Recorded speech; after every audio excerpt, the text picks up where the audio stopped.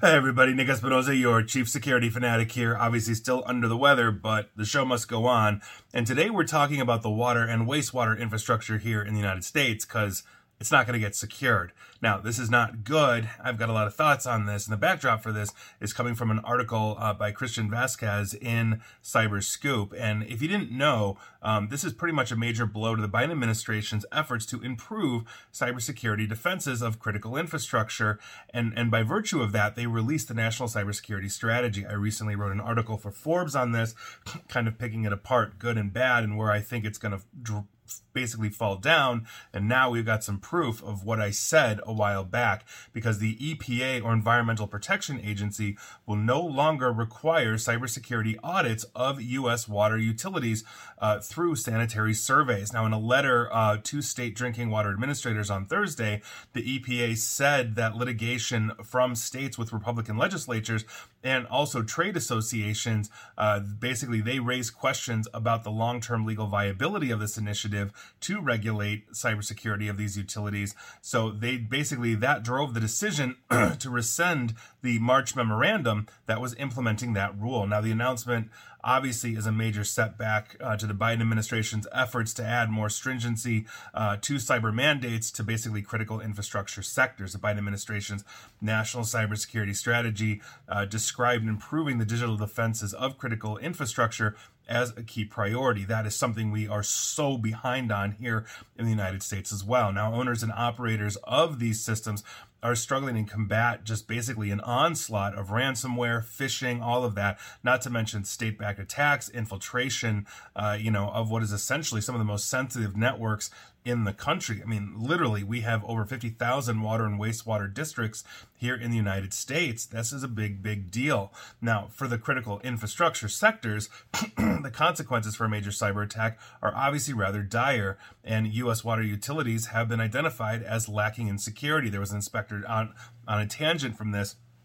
A couple of years ago, around 2021, there was an Inspector General's report that basically said something like 60 to 80% of all water and wastewater facilities has inadequate data or cybersecurity, and that is a huge, huge problem. And to quote the EPA, their spokesperson, while the memorandum is being withdrawn due to litigation, improving cybersecurity across the water sector remains one of the EPA's highest priorities. Cybersecurity represents a serious and increasing threat to drinking water and wastewater utilities, end quote. And the answer to that is yes, it is a continuously rising threat. The EPA also said that it encourages, and I quote, all states to voluntarily review public water cybersecurity programs to ensure that any vulnerabilities are identified and corrected, and assistance is provided to systems that need that help. End quote. Now, the withdrawal of this rule does not bode well for the future efforts to essentially establish harmony among the 16 existing critical infrastructure sectors. Many critical infrastructure sectors,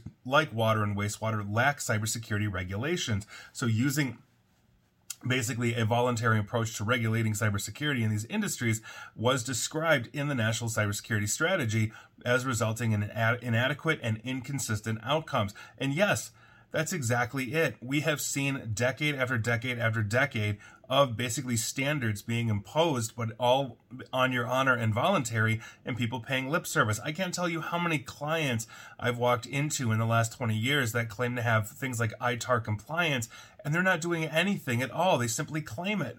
There's no enforcement of that, and the only time enforcement comes is if they have some kind of data breach, and then the regulators come in. And so that's one of the big issues here. Now, using the EPA in this case to regulate cybersecurity of water utilities represented a creative piece of policymaking by the Biden administration, but the effort to do so has been controversial from the start, with the water industry loudly opposing the use of the EPA's existing authority to add cybersecurity regulations. This is something I wrote specifically about in that article in Forbes, not about the EPA, but we have existing enforcement wings in the U.S. government that are better tasked for these kinds of things, like the FTC, SEC, et cetera, et cetera. When you've got outfits like the Cybersecurity Infrastructure Agency, or CISA, or the EPA, they're there to be friendly guideposts. They're there, basically to help. Now you put them in an enforcement mode, and you're doing a disservice, because they're basically seen as something to be feared as opposed to something to be collaborative with. Now, some experts question whether sanitary surveys was the right tool to enforce cybersecurity mandates, as the process traditionally does not involve auditors who understand the complex nature of protecting industrial systems. And that is absolutely true. I've met basically compliance and audit regulators that do not understand exactly what firewalls do. They're just checking a box to say if you have one. It could be, a cheap, crappy Linksys, or it could be, an enterprise firewall or something in between, but they're checking that box. Now, basically, a month after this rule was issued, Missouri, Arkansas, and Iowa sued the EPA to basically block them from enforcing these cybersecurity rules. The U.S. Court of Appeals for the Eighth Circuit stayed the measure from being implemented while this was being litigated, meaning the Eighth Circuit said, yeah, you can't implement this in these states or anywhere else until the courts have adjudicated this situation. And so in a statement, the American Water Works Association and the National Rural Water Association, both of which were involved in these lawsuits, said that they were, quote, pleased with the decision and have renewed their call for a collaborative approach to cybersecurity measures in the water sector, end quote. And that's absolutely BS.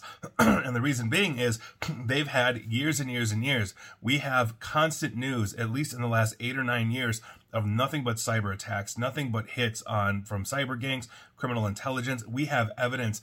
Multiple water systems have been hit already. Oldsmar, Florida, population of around 15,000.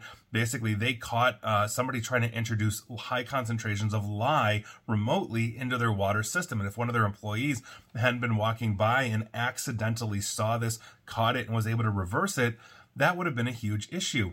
Imagine poisoning the well for a town of 15,000. Every man, woman, child, and animal is drinking from that water source. Not to mention, imagine hundreds of thousands of heads of cattle dying because the water source has been poisoned because, again, somebody was able to hack into this system. The American Water Works Association and National Rural Water Association, quite frankly, in my opinion, have done absolutely nothing over the last 10, 20 years to stiffen this up. They are advocates for basically the owners of this, and owners do not want to send money. Most organizations look at IT or cybersecurity or a combination of both, if they don't understand the difference, as some giant flaming pit that they keep shoveling money into, not really understanding the risks. And so the only thing that's going to change this, and I hate to say it, is when one of these water systems gets poisoned and we see an entire town, an entire crop, an entire fleet of cattle, whatever, herd, die. That's what it's going to come down to. And obviously enforcing national cybersecurity policies is a difficult thing. The Department of Defense has been taking the hits to get the CMMC live, but they're sick and tired of foreign intelligence agencies eating their lunch, getting controlled unclassified information, or worse, from all of their contractors and the contractors and where the contractors sub out to. So this is, I think, a huge step in the wrong direction. I'm not for regulations, but quite frankly, we're getting destroyed, when it comes to cyber attacks by foreign governments and everything else. We're the number one target on the planet. And for us to basically say, oh yeah, well, that thing that every human needs, every animal, every mammal needs on the planet, we're not going to defend. I think that's pretty ridiculous because, quite frankly, it hasn't been happening. There's no standards, which means no standards will be applied. And while they can encourage you to do anything, there you go. I mean, I can be encouraged to buy a Rolls Royce. It's not like I'm going to go out and buy one, right? I mean, maybe I need one, but I'm not going to do it. So these are things that are going to be a huge problem longitudinally for the United States. And we are going to see this from basically all 16 critical sectors then, where you're going to have, let's say, state legislatures that just want to do lawfare against the current administration because, well, one side hates the other. And maybe it's vice versa, when the other side gets the presidency. I don't know. But the point is that what we are doing right now is wrong. This is not good.